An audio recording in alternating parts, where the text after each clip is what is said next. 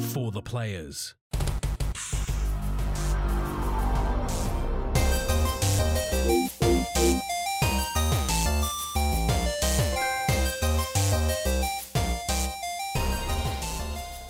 I'm Ryan Betson. I'm Max Cooper. And this is For the Players, the Pop Culturist PlayStation podcast. But today, it is not a regular episode, Max. It is a special episode. It is a PAX Radio presented by Audio Technica. Specially made episode. And you can't have a special episode without bringing in some special guests. And we have two friends that, you know, one that we chat to all the time, one we haven't heard from in like a millennia, but it's awesome. So we've got ex-PlayStation podcast host, but current friend of ours, Paul James Games. What's up, Paul? Where are the special guests? I was told there was going to be special guests, but it's just myself and... yeah. Well, Joel's pretty cool. Yeah, you're the special guest because you are still the most what's the most recurring guest. And of course, we haven't heard his voice, we haven't seen his face in a very little while, but we are very happy to have him back in general, and then to have him back even more on the show. It's Joel Grolton from Anagame. How are you, sir? I'm doing very well. Thanks for having me back. So good to hear your fucking voice. It's so good. But as I said, for this special PAX Online episode, we are going to do something a little bit different, but also not really. It's still in the PlayStation vein, but we're going to look a bit more focused, a bit more honed in. And we're going to talk about the state of PlayStation, where they're at now, what it looks like in the future, and we're breaking it down into its little parts. Now, Padge is already giving me hand signals. Just like regular PAX in person, he may have to bounce at any minute. Oh, there's shit on the show floor that I've got to go see. He's a busy man. He's got to run around and go do things and, you know, kiss hands and shaking babies. So we've only got him for a small window of time, but it wouldn't be a show, a special show without having Padge in. So we'll get him for the quick amount of time that we have. How do you, in a very short summary, how do you think the state of PlayStation is right now? Padge, you're first because you're on time. Look, things are humming. They're riding on the wave of success from the PS4. I think that's pretty obvious to everyone. Xbox is doing some great work to catch themselves up. But fuck those guys, they're the competition and we're not talking about them today. There are some optical things that have been a concern for a little while now. Obviously, you know, we've heard about the indies. We've some walking back of mixed messaging when it comes to things like the Forbidden West pre-order or cross-gen sort of thing. Like there's little things, little rakes that they're stepping on, but nothing really of any sort of substance. I understand, and I guess, you know, Ryan, I get for anyone who's listening to PAX Radio today who hasn't previously followed Pop C related content, you and I did a stream on your channel, the Twitch stream, for the recent PlayStation showcase, and you and I even debated a little bit about what was going on with the first parties there, and I've got a whole bunch of thoughts that I'm going to roll out on you before I disappear. Look, overall, things are in a good place. There are some little things that need polishing up, but nothing that I think is going to result in them being, for want of a better phrase, overthrown this generation. That will still be the king. No, I think Sony in a pretty strong spot. Obviously, the state of the world is probably not what was planned when they started releasing the PS5 and things like that, and had things in their pipeline of what to release. But I think things are looking fairly strong on the horizon, and obviously with a lot of their studios probably coming out with things over the next few years, it will be interesting to see in future when we get more of those kinds of future of PlayStation like announcements, when we're getting kind of those gaps filled, because at this point it's kind of you can kind of see the tent poles that they're putting up, but kind of they need to kind of fill in the tent a bit. But yeah, it's pretty exciting. What about yourself, Max? Similar to what Joel just mentioned about the state of the world that it's in at the moment, it would be very interesting to see how Sony handled their cross-generation gap without a global pandemic. I think this supply shortage has played a massive role in them having to make that decision of what's all our new stuff will also be coming to the last generation of consoles. And, you know, it's this, they've put themselves, or they haven't put themselves in the position, but they're in a position where those of us who are lucky enough to have a current gen console are being almost held back by those who can't get one at the moment. And it's a very weird place to be in, because I think this is one of the first times they've really done such a large cross-generation. I agree with you guys all there. Like as you said, there's a lot of things they're doing incredibly well, but there are a lot of things that have a room for improvement or the ability to be critiqued. So you guys hit a lot of those beats there, whether it be about the cross-gen thing, the pandemic, how the pandemic got involved, the availability of the consoles themselves. But one thing that you all mentioned as well was around the communication from PlayStation. So they've had this really hit and miss strategy of playing the cards close to their chest, not revealing anything unless they absolutely have to. And then when they have done, it's kind of been a little lackluster in some ways really strong, but also kind of flat. So Padgett, once again, I'm still very time sensitive for you. How are you finding their communication? Look, they're walking back things when they mess up, which is good. Like it's not this. They haven't got the blinders on. They're not oblivious to the feedback that they're receiving. Case in point, the Horizon thing, or even the PS3 Vita stores being turned off fiasco as well. Now, you can drop your conspiracy theories and maybe suggest they always planned these things and it was to kind of make themselves look like good guy PlayStation. I don't buy into any of that sort of stuff. It's a fine line to walk when you're messing with the hearts and minds of your community and your fans. So you don't try and play little games and tricks to try and win them over. It's just too risky. Once bitten, all those sort of things. You can only screw around with people so many times before they eventually push back on you. I don't think they're playing any deliberate games with people. I think there's some genuinely clumsy mistakes, but to their credit, they are walking them back. And I think that is the most important thing. While we are talking about communication, Jim Ryan's hopeless. I need to say that, because if I'm talking about PlayStation, I need to make sure that I hang shit on Jim Ryan. He just seems so out of step with everyone. Like, just can we just let Herman speak to us? Like, even the showcase recently, they had to give Jim some spotlight. Why? Why do we need Jim Ryan? Now, I understand that there's a larger portion of the community that aren't us, the hardcore that are pursuing the news day in, day out. But they couldn't care less whether it's Jim or Herman. So you may as well get someone like Herman who is going to be able to speak to every single portion of the audience. Put him at the forefront, bring back Shu, all those sort of cool things. Like, they did such a great job in the early PS4 days about leveraging the personalities to build their brand. Mm-hmm. And that's Adam completely waned Boys, here. Exactly. Shu, Geo. Well, with that in mind, because as you said, like, PlayStation were really good at having those faces, within the corporate structure in order to kind of humanize the company in a lot of ways. Things that we saw, the likes of Tesla with Elon Musk and Steve Jobs over at Apple, like, they are what ground a company. Max, do you think they're missing out right now by not having they have faces, quote unquote, but not the good faces, the likes of Sean Layden and Shuhei and Geo, like Joel said? Well, I mean, it's interesting because, like Padge said, for us, we're looking for something like that, but the general consumer would probably just prefer a Nintendo Direct style showcase every other month. Like, that disembodied voice. Yeah, they just want that narration over what's coming. And they're looking more towards, what's coming out soon. Let me see what you've got in the works. Whereas we're looking for something more. We're not just after the what's coming next. We also want to know what's going on behind the scenes. What are those acquisitions that you are looking at? How are they going to benefit you guys in the future? We're looking for something deeper than the general consumer. Because, especially when in terms of minimized conversation, right? As like, the people are wanting those directs, but those directs themselves are incredibly infrequent, and they kind of come out with such little fanfare, or also come out on the back of other news. An example being like when they announced a lot of PS5 news on the same day the Concrete Genie came out. They have a really interesting way of burying shit with other things. They also give almost no time between the announcements of their showcases and when they're actually happening, or the state of plays, and then when they're happening. It's like they know that they don't have that much to show, so they're not letting people have enough time to hype themselves up to be let down. Joel, do you think that's the case? Do you think it is they don't have anything to show and that's why they're quiet, or are they trying to play coy?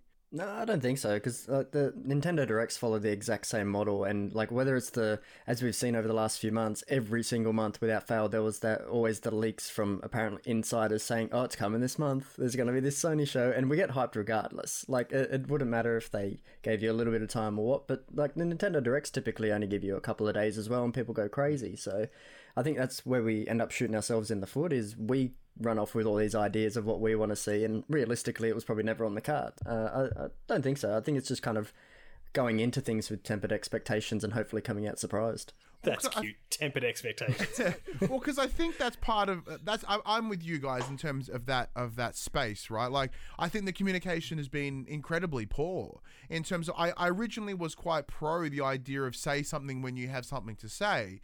However, their complete and utter silence is baffling. And then when you've got the likes of Jim Ryan coming out and making comments and making claims that have no substance to them, right? They're like, "Oh, what are you like? Why are you saying that? What, you know?" There is a difference between what he's saying and what the actions that are being taken. And like as you know, Paul, like he reads like someone that isn't a game player, right? Well, and we'll even notice then, every time he talks about an upcoming title, like, you know, what are you playing at the moment in an interview? And it's always the most recent release. He reminds me a lot of the Steve Buscemi, "Hey fellow kids," kind of every time he, every time he comes on there, he doesn't tread that same line that Sean Layden would have, where it seemed like he would do the corporate kind of stuff. Have you played Fib Ribbon? as well as do that kind of stuff and really talk to the consumers. Like, it doesn't seem to tread that line as naturally. It seems a little bit robotic.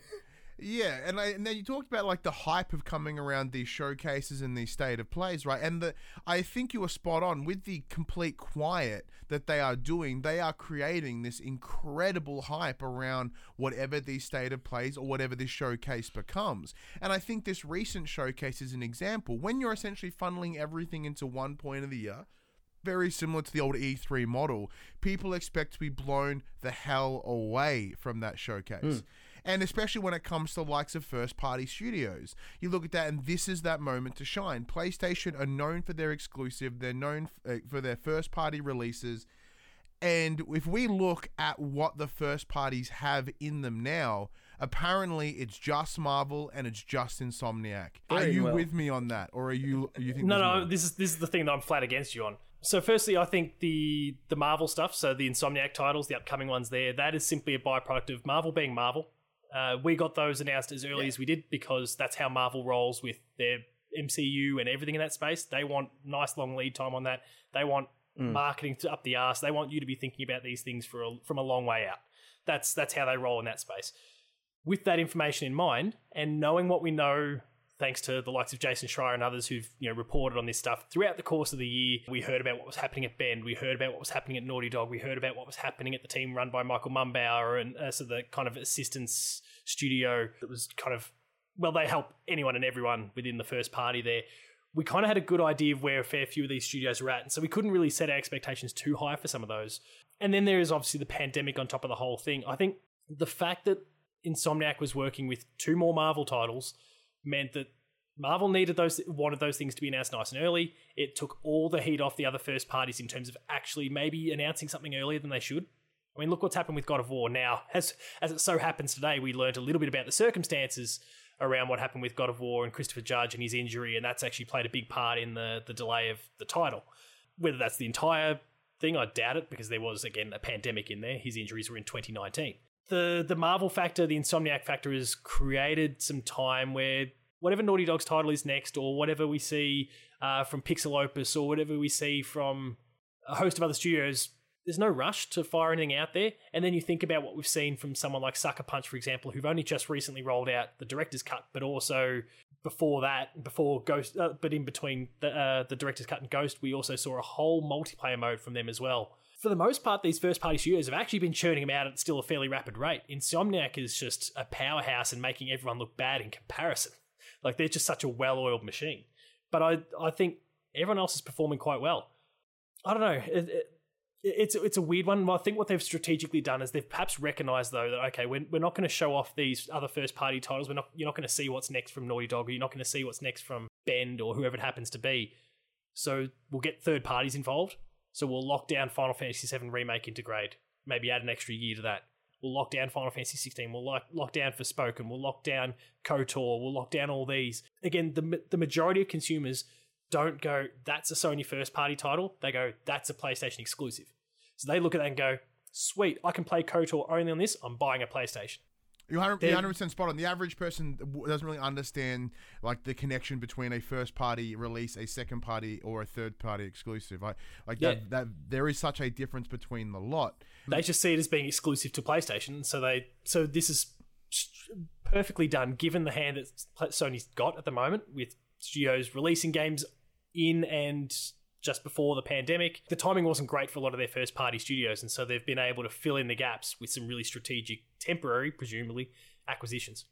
So, well, with that in mind, so Joel, like, what do you think the future of the exclusives are currently sitting? Because we look at this and as I said, like we can essentially see what the next 6-ish months are in terms of. Padge has given the wave. He's got to bounce. I've got a boot. I've got an appointment with Horizon Forbidden West on the show floor, so I'll let you know how that goes sometime in the future.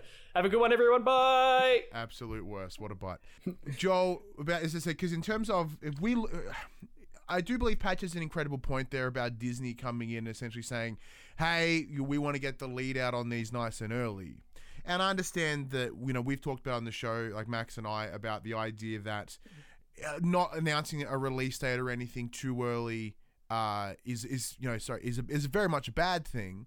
But if we look at what PlayStation have from a first party standpoint, because we'll get to second party stuff shortly, it's pretty quiet after March or potentially June of next year.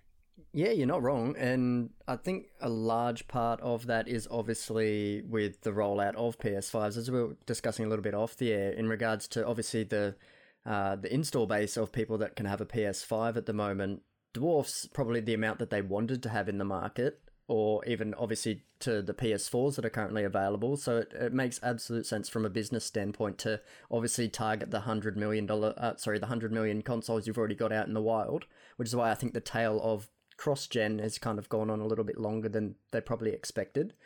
But I think they're also holding their cards because what the next studios are probably working on now aren't coming to PS4, and they don't want to also have that conversation around, well, here's what's coming, but a lot of people still can't get it. And it's also probably, I think, what's personally attributed to the trend of director's cuts. Giving these studios some time to be able to obviously work with the new hardware, get a game out, and obviously it still looks like Sony are releasing things, but I think it's also filling in the kind of future calendar in regards to looking like they don't have anything coming out. So kind of give the consumers something to play on their PS5s. But I think that's personally what may have led to this kind of trend that we're seeing with kind of your paid for re-releases and your new content. Give the developers something to work for while they're obviously working behind the scenes on pre-production and a lot of the work going into probably things that won't be coming to PS4. But yeah, I think at this stage it's kind of just been a little bit disrupted and probably hasn't gone to plan. But I think once they kind of get that, there'll be a point where the kind of floodgates may reopen, and I really hope that it's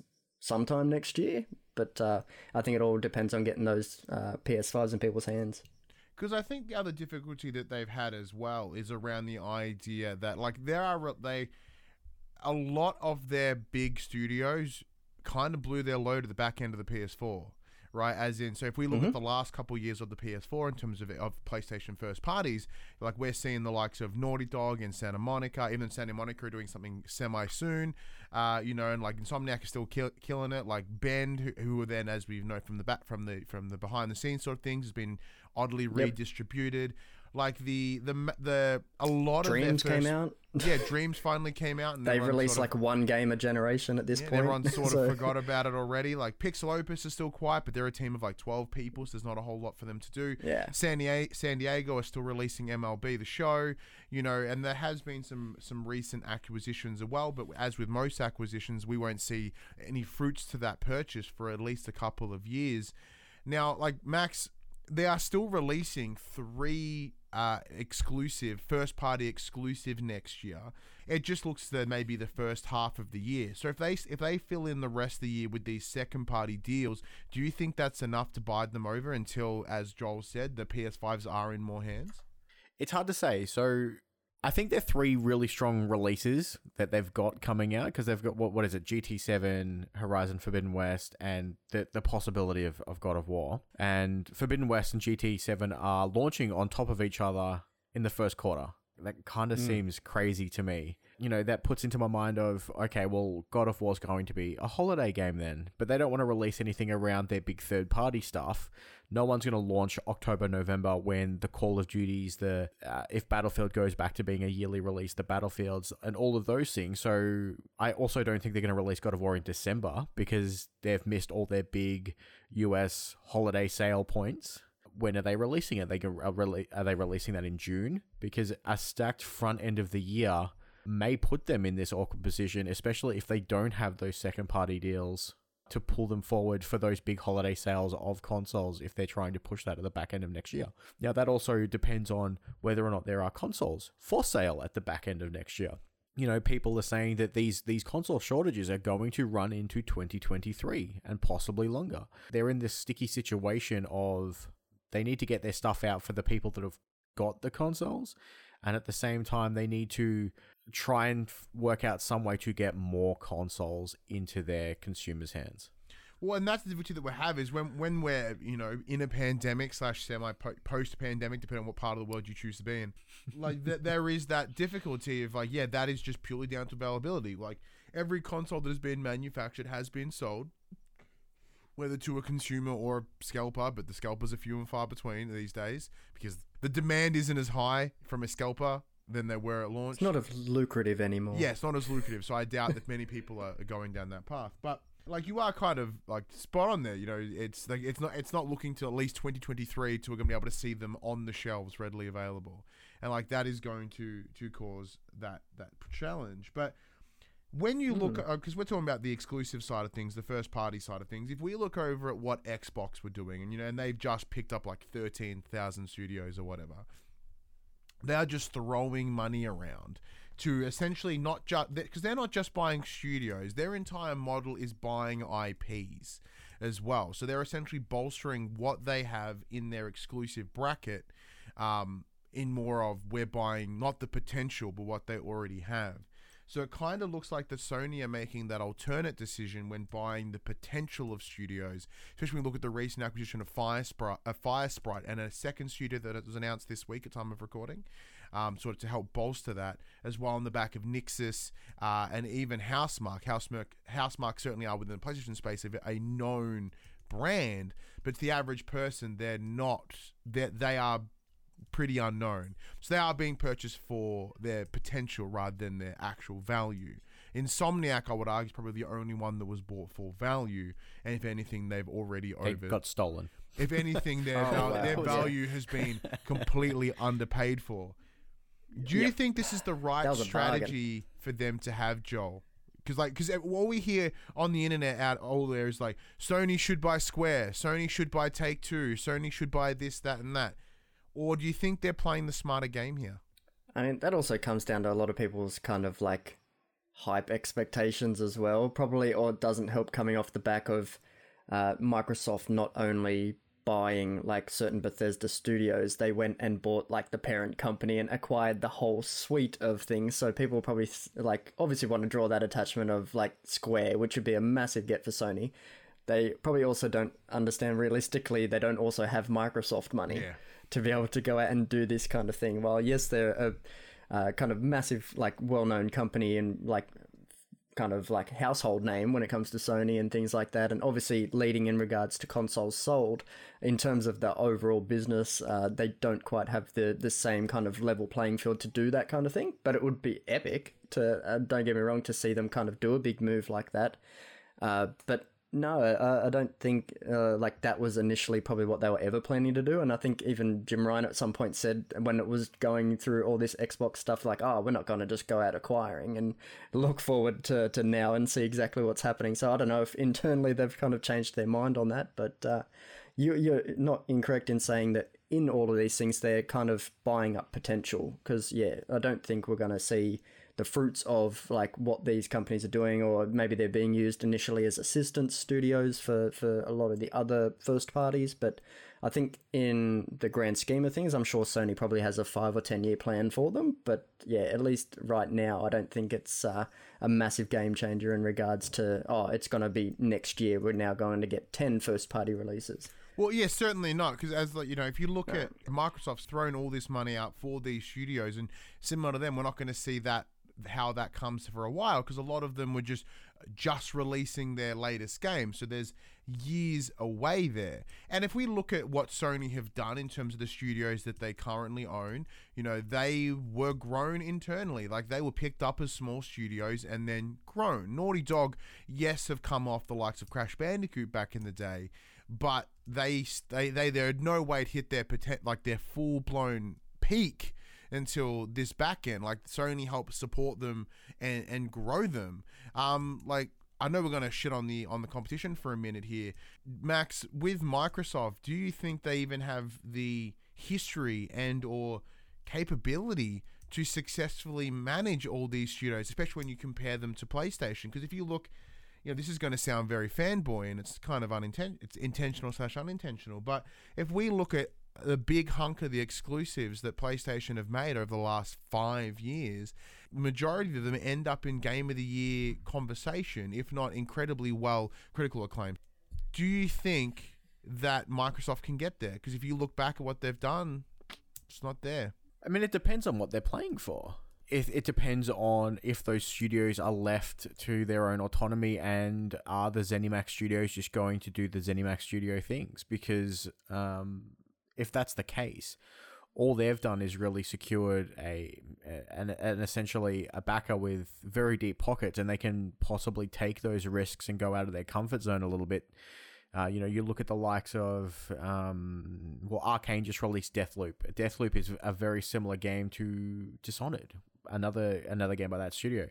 But, you look back at, I think it was at Jeff Keighley's most recent showing, Arcane are also now doing a group looter shooter. They're Redfall. moving out of their comfort zone. And this, it'll be interesting to see what they can pull out of those studios and how they're going to manage those studios. Because you look over at Sony and you can see that some of their studios have been mismanaged. You look at the likes of Bend, who have been like, we want to do Days Gone 2, but you can't do Days Gone 2. We need you over here to do this with these guys. But now they're not doing that with these guys. They're doing their own IP, but it's not another Days Gone. It's a brand new IP again. Everyone does at times get mismanaged, and it just depends on whether or not they're going to be left to make their own decisions, play to their own strengths. And yes, you're right. A lot of the times those PlayStation first parties are in those Game of the Year contenders, deservedly so. But it'll be interesting to see, you look at some of those games, and a lot of those games over on the Microsoft side, over on those Bethesda side, they do have those Game of the Year editions. They are in the talk. They might not necessarily be winners every time, but they're still quality games. It's a weird space, like, because obviously, like you guys have mentioned, Microsoft have those deep pockets. They've got enough to throw the cash, whereas Sony have to be a little bit smarter in their acquisitions. Yes, they're buying smaller studios, and if they can nurture them to the point of what Insomniac are now, what Naughty Dog are now, then they're going to get value out of those, but we are not going to see that anytime soon. Like, the one thing that the Xbox do have an exceptional amount of value in, if that's what we're talking about, is Game Pass. And Game Pass really is the one thing that Sony is missing out on, because Game Pass is objectively fantastic. Like, in terms of a consumer-facing value for money, it does have its own, like, a lot of potential risks and concerns about, I guess from not just a financial space, but more of a value of a game sort of space, and that's a much bigger narrative. But there was conversation from Jim Ryan that PlayStation need a Game Pass equivalent, or they are working on a Game Pass equivalent, I should say, sorry. So, Joel, is Game Pass the future? Is that what PlayStation are going to need? I mean, it could definitely be an avenue. It sounds like they're probably pursuing, but like, my kind of worry about it is similar to what you said. Does it just devalue any type of game? Like, when you kind of had the rise of the App Store, like when the iPhone launched, and people stopped wanting to pay for anything that was over like 99 cents, for example, and everything just becomes a race for the bottom, and obviously then your quality gets shot, and does it then hinder like game marketing budgets going forward, or even production budgets going forward, for example? There is it. Obviously, it's very, very pro-consumer in regards to how much value is there, and obviously being able to pick up and play probably something you would never expect, or being able to pick up those first-party exclusive things day one. But yeah, does it devalue the game on the other platforms that maybe it's not available for free, or as it obviously like for the actual return for the developers, what kind of things, and will it then limit the scope of any games of theirs going forward because they know it's going to Game Pass? So obviously it's definitely something that could be very pro-consumer going forward, and if game budgets have to be kind of scoped down and that's just what we get used to, then maybe. But yeah, I don't think I really want to see it. I like those kind of, like when like you were kind of touching on before, when you put in like a Sony game, something like a God of War or a Last of Us or something like that, there is a kind of difference in the kind of feeling and tone and quality that you kind of feel compared to many other games that are on the market. And I've always kind of wondered, does that come down to what specifically, like what kind of magic formula they're using, whether it's like just throwing a whole bunch of money or time or things like that at it? Because yeah, you kind of wonder why all studios don't have this kind of ability to do that, or is it like down to the talent potentially working on the games, or why is it so much differently in regards to programmers or artists working in one space compared to another? But yeah, across the whole industry, obviously there's games of completely different scope, but kind of getting a little bit off topic there in regards to that. Could be a whole different podcast for another day. But yeah, going back to your question, I'd love to kind of see it, but I don't know if it comes at the, like, to hinder the industry as a whole, I probably don't want to. Well, because one of the great things that Games Pass can do is shine a lot of light on independent games. PlayStation have really lacked a lot of indie game support. Like especially after the big buzz of the PS4, it's kind of one of their big saving graces. If they create their own similar system in a Games Pass or a PlayStation Now rebranded, do you think that they could bring those indies in if they make something the same? Like Joel mentioned, it's great for discoverability, and it does give those smaller studios an opportunity to get their games out there, because a lot of them unfortunately do get overshadowed and overlooked. Like, there are a lot of fantastic indie titles that for the most part will not, for the general consumer, will not see the light of day. And you look back a couple of months ago and you see those stories of how much of a pain it is to get independence on the PlayStation Store, how their sales are dictated upon PlayStation. They can't set prices for their own sales on their games. They can't do introductory prices.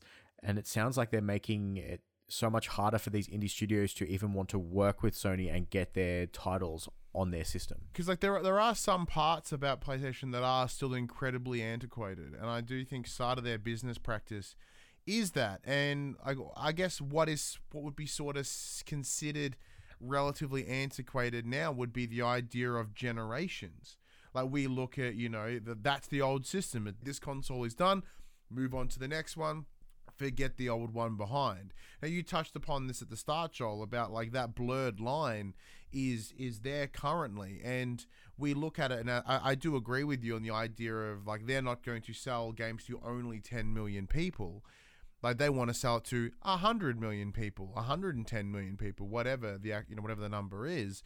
But one of the things we were discussing before this is like they're still going to sell their 10, 15 million copies of a game, but just not right now at launch. Like, because as PS5s come out, like if we look at Miles Morales as an example, it is still a top-selling game on a PS5 every month since its release.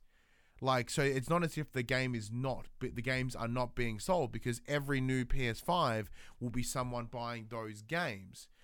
Even though I agree/disagree with the business idea that down the, like they're holding that complete transition to the next gen because of that business model and the money side of things. Do you think this is the right attitude? Because they're going to need to transition soon enough.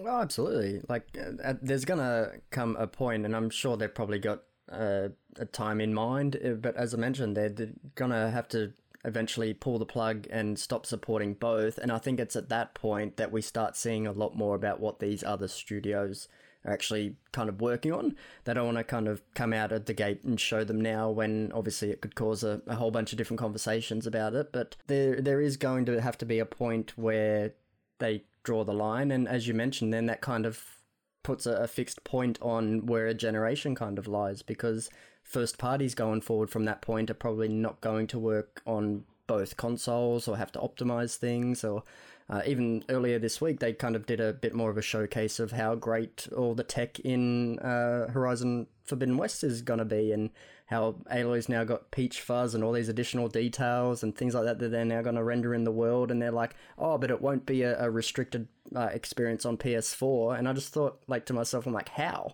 What end are you restricting there? Are you like, there has to be some restraint somewhere. Yeah, I'm like, oh, you're showing all this detail that you apparently couldn't do before, but the PS4's been out for 8 years. So, like, I'm like, surely if that's true, and that it's not just trying to not scare off the install base that's larger and probably going to pick it up, then yeah, at what point are you, like, restricting things? Is it, like, could it be amazing if you just knuckled down and made it the best PS5 game to date? Or is it true and it's kind of just going to be the best PS4 game to date, and a pretty okay PS5 game? Yeah, who knows? Yeah, because, like, and just made me wonder. It's ballsy of them to want to talk about the idea of, you know, this next generation of console, you know, and they are not willing to that, like, they're not willing to really go balls deep into, like, this next gen for business reasons. But yet we're on the verge of PSVR 2 allegedly. Like, I understand they don't use the same chipset as a console, so potentially manufacture of them isn't a concern, but it looks as if probably by the end of 2022, Max, we're going to have a PSVR 2, and I imagine it's going to take the power of the PS5 to run PSVR 2. Is this the right decision when people don't have PS5s? PSVR is a niche enough object or hardware that not everyone's going to buy it. So I don't think that's going to be an issue. I don't think of the X million PS5 consoles that they've sold already, not everyone's going to buy a PSVR 2. So even if they are restricted, I don't think it's going to play too much of an issue. You know, a lot of people don't like VR games. They tend to be, you know, just from the point of, you know, some people get motion sickness. Some people want to game when they're sitting down, relaxing on a couch. And some PSVR titles just do not allow you to do that. I think that, what would it be, by the end of 2022, year and a half, almost 2 years after launch of a PlayStation 5 to bring out this hardware seems like a good enough time. It gives their consumers enough of gives especially their launch consumers enough time to re-pony up and get back into that space. And the PSVR really does need a new iteration. The fact that we're still using controllers from 2 generations ago is baffling to me. The 30 million cables I have to plug in to make the damn thing work is a nightmare. I would use my PSVR so much more often if I didn't have to untangle 30 million cables to plug in, find the right ports to plug them in, because not all the ports are powerful enough to run the damn thing. And then you've got There's barely enough ports to run it. You know, I'm lucky enough to have one of the newer PSVR, so at least my breaker box has a 4K output, so I can leave mine plugged in if need be. But you know, there's so many things that need to be fixed with that hardware, and you know, hopefully that gets done with this new iteration. They'll you know, we'll have a better resolution. Hopefully that will also lower the screen door effect on them, which will lower people's motion sickness in them and will increase people's enjoyment of playing those games, because a lot of VR titles are fantastic. They give you so much extra immersion into the title that you're playing that it really makes the whole experience completely different. Sean Layden, I believe, was the one that said it around the idea that PSVR, this is the PlayStation 1. This is the first iteration of this. And like they said, they were in it for the long haul. And I do believe that this may be the case, at least with a second version. Like the frequency in which we are getting strong and steady releases of PlayStation VR titles kind of questions its longevity. Is it worth them sticking to it, Joel? I am one of the people that are in the camp of PSVR. Like, I picked it up on launch and absolutely loved it. Like, you can't beat that immersion when you actually get like in the game with something that you're absolutely loving. But you're not wrong. Like, when I can't even think of the last PSVR game that's come out that I've actually played or like had much hype or marketing around it. Iron but Man also VR, just while Max that was the last, talking. Iron Man the VR. last, Okay, that was the last one May they last year. genuinely pushed. That was like May or March last year. Yeah, I think it was just before Like- Last of Us. Yeah, and then before that, it was massive spell of nothing. But also, like to Max's point there, I was just thinking while he was raising some good points there, is also to touch on what you said before. Maybe we haven't seen a lot of those kinds of what's ahead in the future there because they could be PSVR 2 titles, and it makes no sense to actually show them yet because I just thought in my head that obviously if you're going to want some first party studios probably working on something, and you got to have something to show for this thing obviously when you announce it and probably upon launching it, so it's got to be in the works. So I'm pretty excited. The other thing is with an upgraded rig, you can get third-party stuff. Like a lot of the stuff that runs on Quest and Steam VR and all that fun stuff does not work on will not work on a PSVR as it stands now. On a PSVR 2, sure, you can get those Halo, bloody Half-Life Alyx and all those fun stuff because they will work. You know, we now have a beefier system to run our VR. We're going to have more compatible controllers to play in that space. And I think it's going to open them up to be able to, work with a lot of other third-party studios and bring some of those games across. Like we've seen some of the PlayStation exclusive VR games go across. Why can't we get it the other way as well? And up until now, it has been a hardware restraint. Yeah, absolutely. But to also, double back on that as well, I don't see Sony probably coming out of the gate showing off this brand new console and probably having a launch lineup that was, hey, here's things that you could have played 2 years ago on that other thing.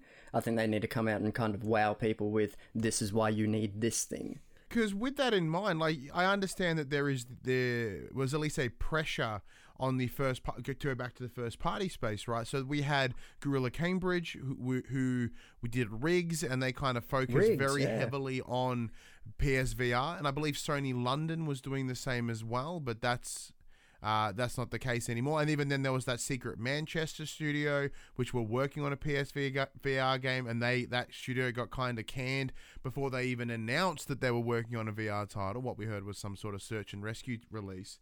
I think that brings in a lot of questions around just the future of PlayStation in general, in terms of some of the decisions that we're seeing. Like, once again, a studio being canned before they even announce something. We look over, as Max mentioned earlier, with Bend being like a full-blown studio being repurposed to do Naughty Dog's pickup work with, Last of Us and Uncharted remasters. There are, and we talked about there was the Jason Schreier report about PlayStation shifting to a focus towards just blockbusters. There is a lot of points of concern from the likes of Jim Ryan and Herman Holst that we wouldn't have seen under Sean Layden and Shuhei, etc.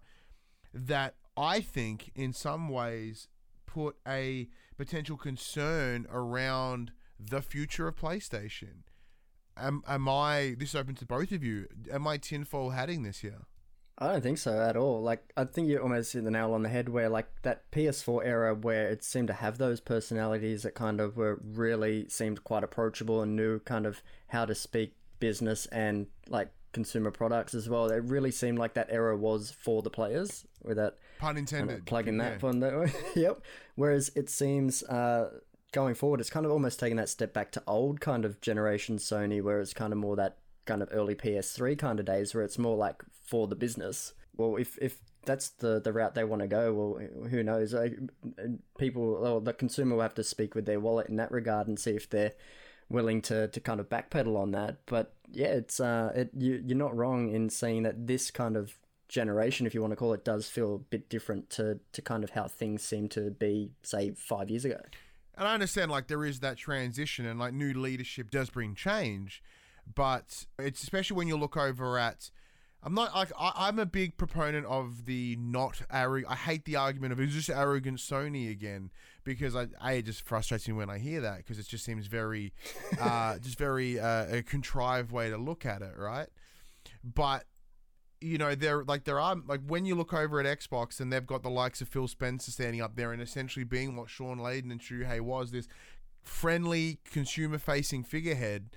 And then we look over at PlayStation, we are seeing cold-hearted, uncommunicative, as we talked about before, sort of very quiet. Like, to me, that future is concerning. Like, the decisions that they are making have me worried. Now, Max, you and I have talked about this a number of times. Yeah, it makes me wonder that if their personalities would come across better if they just spoke to their consumers more, because they're talking so little about what their plans are, and there's so much time between their state of plays and their showcases. They're not having a lot of time to do that stuff. They're not having that face time with their consumers, with their audiences, and it does make them come across as cold and to the point and very business minded.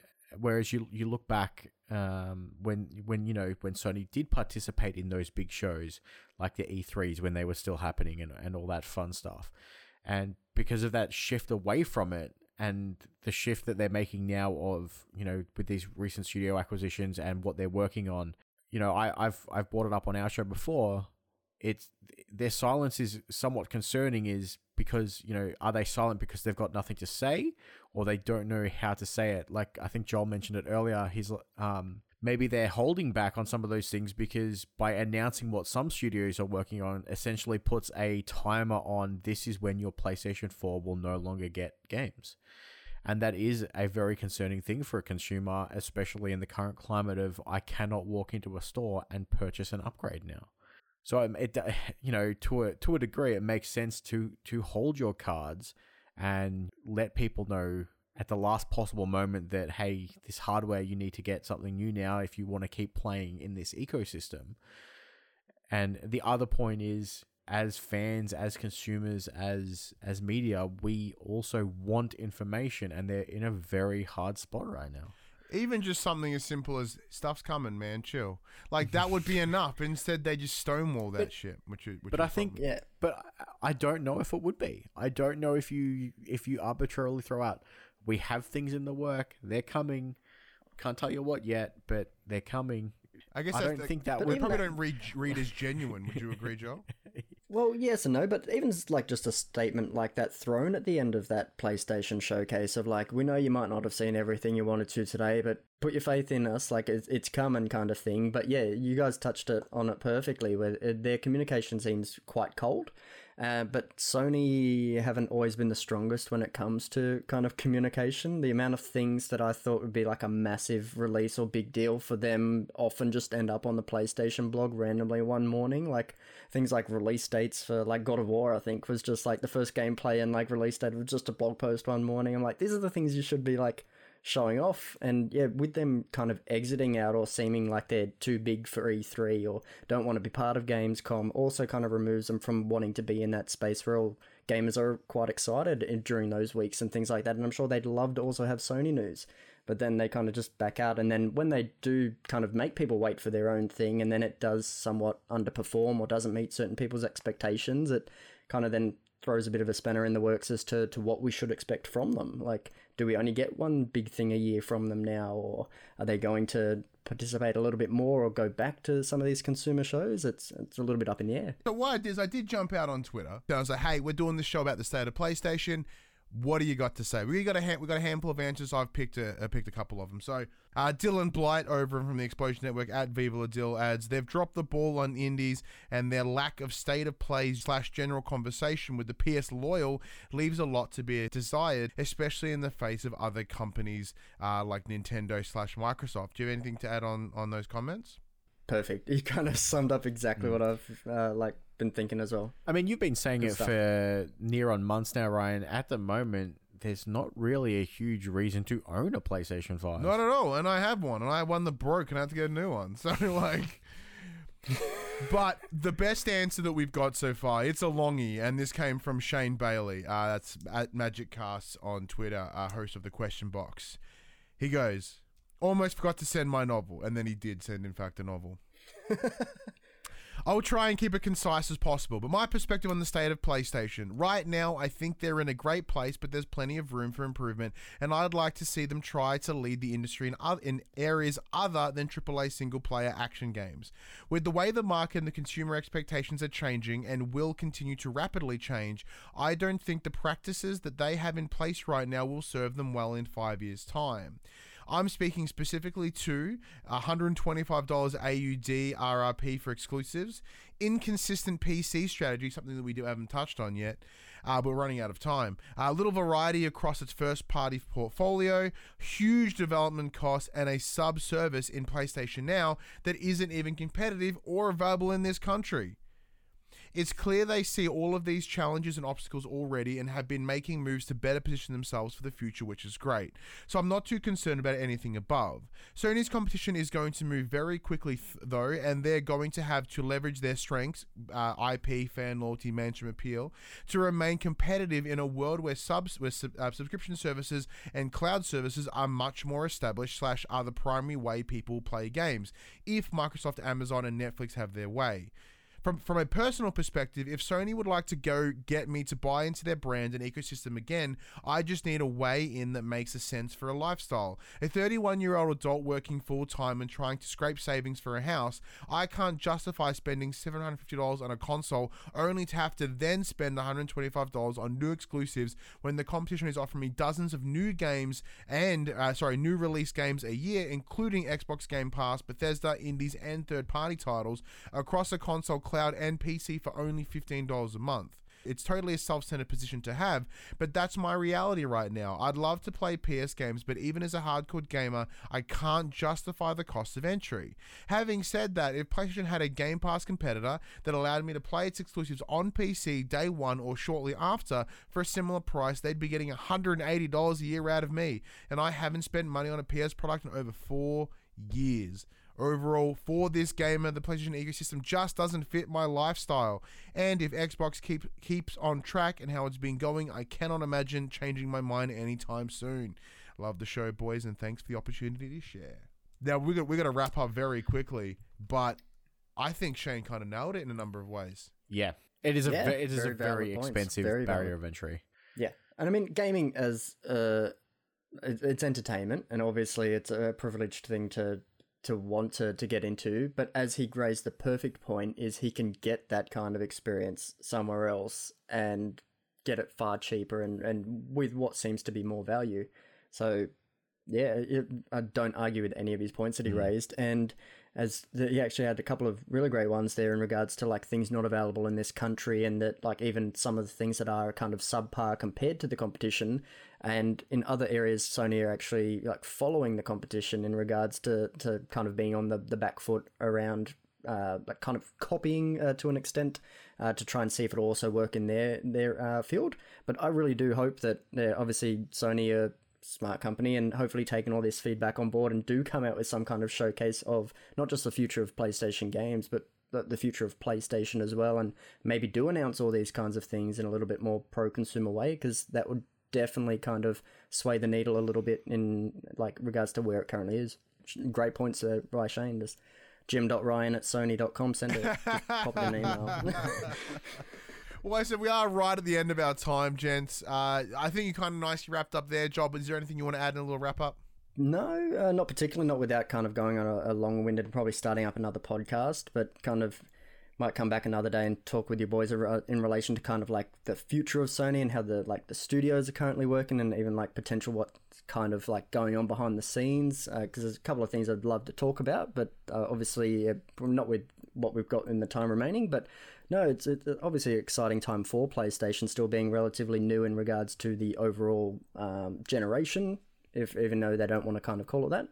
But yeah, exciting times ahead. But yeah, obviously a lot of areas that we've both kind of raised, or all of us have raised, that you could kind of improve on. You name the day, dude, and you're on the show. You come on our show and you can talk about it all you want. Max, what are your final thoughts? Yeah, very much the same. You know, I mirrored a lot of what we've all spoken about tonight, and I just hope that Sony does come to that realization that they need to share more information with their fans, with their consumers, and just give us something.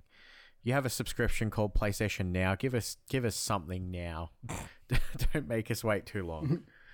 Put the plus back in PlayStation Plus.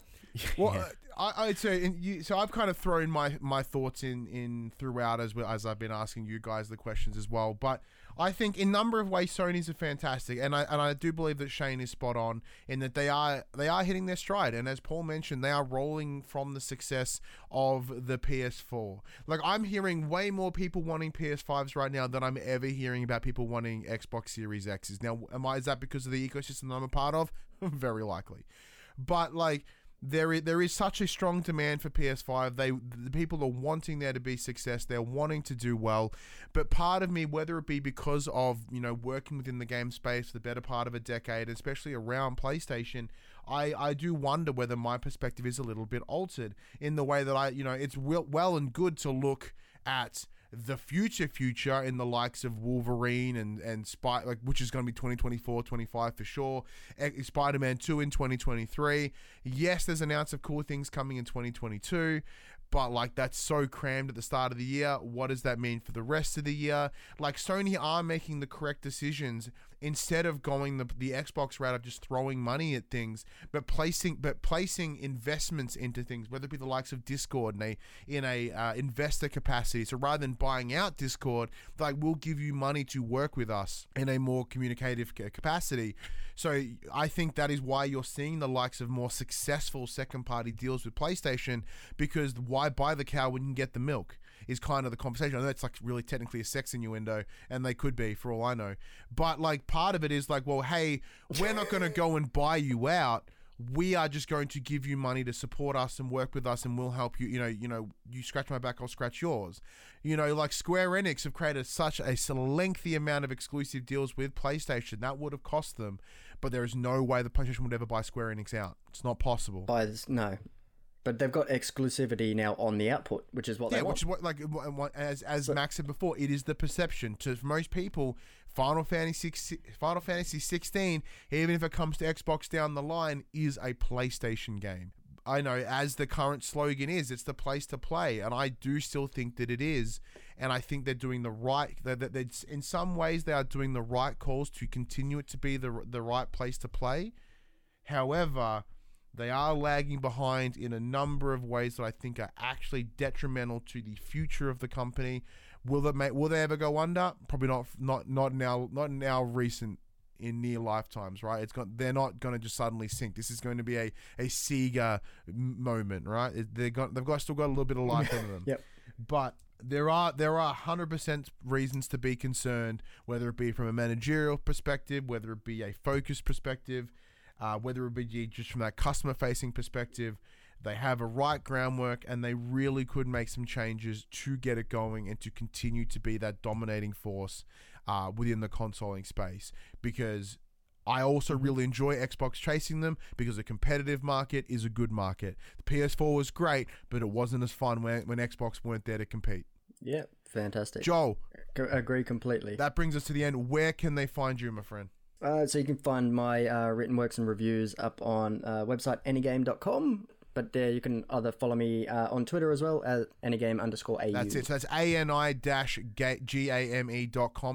correct? Not .au, .com. just .com. So if you want your anime, you want your games, he's your man to go to. Now, Max, I'm going to let you do the spiel for our show, but yeah, thank you. So give us the rundown of the show that you and I do each and every week. Well, guys, if you want to hear more of us, you can check us out live on Saturdays at 4 p.m. on twitch.tv/thepopculturist for the players, the Pop Culturist PlayStation podcast. You can also find that on podcast services of choice at 8 a.m. on Mondays and 9 a.m. on YouTube. That's youtube.com/thepopculturist. Come and say good day. We've got all our socials, Facebook, Discord, Instagram, Twitter, all of those links and all that fun stuff. You can find me at BePossessed on Twitter. You can find Ryan at HaggardMC on Twitter, or, at the Pop Culturist. Come and check us out. Yeah, so big thank you for not just PAX Australia for allowing us to come in here. Thank you to the team at Audio Technica and Brendan White for hitting us up to get involved in PAX Radio. Hopefully, we'll be able to do this live and in person next year. Fingers crossed. But additionally, over the PAX weekend, if you want to hear me and other things, I'm also joining Radio Watson for PAX Radio, and I'm also involved in a panel that will be appearing on the PAX Oz Twitch channel, which is about mental health and video games in terms of the benefit of them coming together. So check that out too. Anyways, we're going to move it on to the next show. Big thank you, everyone, for listening. Thank you, guys, for joining us. And also, shout out to Padge, who came through earlier. He's at Paul James Games. Also, player2.net.au is where you can check him out. It's been an absolute pleasure to be involved in PAX once again, and we hope to all see you in there, in person, next year. Thank you very much.